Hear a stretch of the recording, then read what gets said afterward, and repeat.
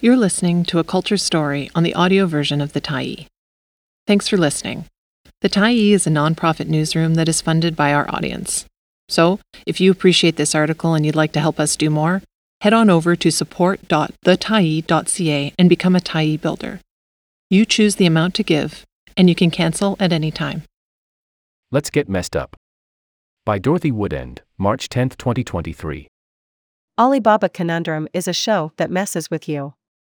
If you're a person who likes a wee bit of provocation, then head over to the Griffin Art Projects in North Vancouver and prepare for umbrage or elation or both. Curated by Lisa Baldissera, the exhibition takes its title from the creative partnership of Ali Ahadi and Babak Golkar. The two artists developed the series of different works, film, installations, images, objects, while in residence at Griffin Art Projects. Now it is loosed upon the world. Look out, is all I can say. The animating concept, put simply, is how the ubiquity/dominance of the English language can make or unmake perception. To make it even shorter, if you can say it, you can see it. But it takes a while to hack through the artist's statement and descriptions of the different elements in the show to get to the foundational ideas at play. Reading some of the descriptions from the show might make you want to walk into the ocean and swim out to sea, never to be seen again. Example. With the omnipresence of English, every peripheral language, vis-a-vis English, attempting to connect to the world becomes a torsion of English. Therefore, one is either an English-speaking thinking subject or one is simply defined as the negation of it. In other words, every English-speaking subject is also a non-English-speaking subject, and every non-English-speaking subject is definitely an English-speaking subject. What? The density. The verbiage. The whack of words. Whatever you would like to call it, it is so over the top that one can start to feel a little dizzy.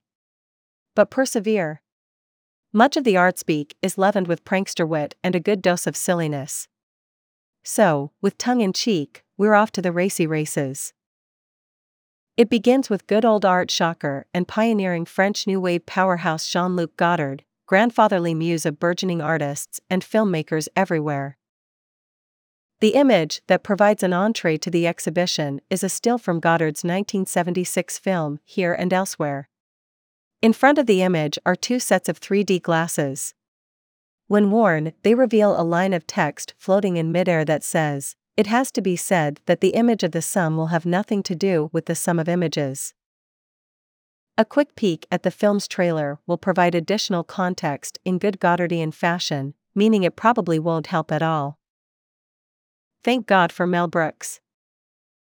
The heart of the exhibition is a 20-minute film entitled 10+-5 Commandments that took inspiration from Brooks's 1981 comedy History of the World, Part 1, where the director plays Moses presenting the 15 commandments he has received from God. After dropping one sacred tablet, the original list of 15 commandments gets whittled down to 10. Which brings us to present day. The 10+-5 Commandments film provides a thorough grounding in everything that comes afterwards in the show, so pay attention, god damn it. It's pretty much all in there, exploding out like a pop-up clown in a funhouse mirror. One of the largest images in the exhibition is a wallpaper recreation of a group of men conjoined in the most intimate fashion. In the common vernacular/parlance, I believe the expression is daisy chain. Look that up at your own discretion. The image, taken from Tufat-ul-Mulk, an erotic manuscript that was created for the delectation of the royal sultan, depicts a collection of men having group sex. One young cavorter fixes viewers with a somewhat glazed expression. This image is replicated again in partnership with Manet's famous painting A Bar at the Folies Bergerac. Kitty Corner to the Sex Circle, depicted in Sheikh Mohammed ibn Mustafa al-Misri's illustrated manuscript, is a film still from influential Italian director Pier Paolo Pasolini's Salo, or The 120 Days of Sodom. Adapted from a story by the Marquis de Sade, the film tells the story of a group of 18 teenagers captured and confined by a quartet of older fascists. They are forced to undergo acts of sexual torture and ritual degradation. Released in 1975, a few weeks before Pasolini was himself murdered, it has lost none of its corrosive power and is still banned in countries around the world. Separated by centuries, the shock of sex still stands. The erotic manuscript commissioned for the Sultan demonstrates not only sex acts, but also power dynamics. So, too, Salo. In some fashion, the power to see or deny others the chance to see is one of the most interesting aspects explored. It reminded me of the apocryphal story that the largest collection of pornographic art in the world resides in the bowels of the Vatican. This may or may not be true, but in the internet age, the notion that these works are still squirreled away from public view is fascinating stuff. Sometimes they're right out in the open. A reproduction of Gustave Courbet's painting The Origin of the World is a case in point. It's still a bit of a discombobulating moment to come around the corner at the Musée d'Orsay Gallery in Paris and run headlong into the painting. Alibaba Conundrum pairs Courbet's painting with a distorted blown-up section taken from the Godard film, wherein a little girl is seen punching the plastic face of her baby doll. It's a detail that easily escapes initial notice, but when repurposed, it takes on new meaning and entirely different connotations. Staggering away from these first encounters in the show, the disorientation continues with its flashes. The work consists of a black box construction that mostly resembles a darkened phone booth or a one-person sauna. Enter into the curtained-off interior, and a certain word flashes onto your retinas and stays there for a few seconds.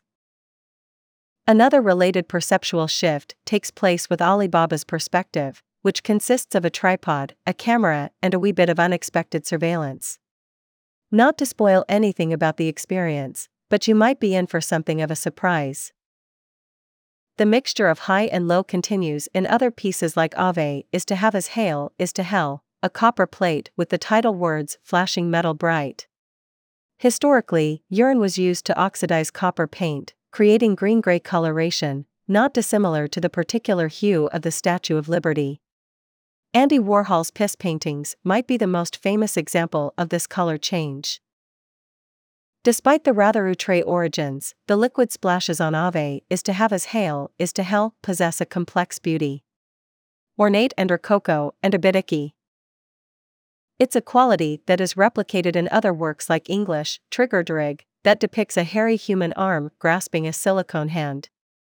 In addition to the fetishistic aspects of the image itself, it loops back around to some of the earlier pieces in the show, including the opening image of the little girl and her dolly with the punched-in face.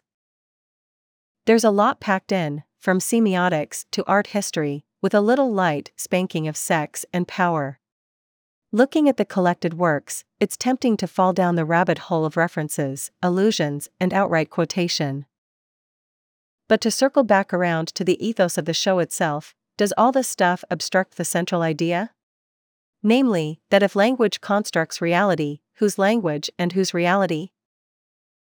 This funhouse inversion that occurs throughout the show is far and away its most enjoyable aspect. So surrender yourself to the experience. But is there any greater takeaway, other than playfulness with content and form? It is all something of an elaborate prank on the viewer themselves. There are a number of clues that indicate that the intention isn't exactly straight up. Even the word conundrum itself is something of a puzzler. According to Graham Marist, the origin of the word conundrum seems to be at Oxford University in the 1590s, as a coined nonsense word. Among the learned at this time, conundrum was a pseudo-Latin word that was used to mean a silly, fussy person. For all of the show's complexity and intelligence, the circling ideas all whirling about sometimes fail to land. A good art poking is all fine and good, but things are almost too clever for their own good. After all this relentless provocation, what are you supposed to get? To be frank, I'm not exactly sure. I guess it largely depends on what you come in with, but the sum of the show itself has something to do with the sum of images. I think. The problem with playing with language is that sometimes language can play with you. Now I'm doing it. Alibaba Conundrum is on view at Griffin Art Projects at 1174 Welch Street in North Vancouver until May 7th. Thanks for stopping by the Tyee today. Anytime you're in the mood to listen to important stories written well, we'll be here. And if you'd like to keep independent media going strong, head over to thetyee.ca and click on the Support Us button to pitch in. Finally, big thank you to all of our Tyee builders who made this story possible.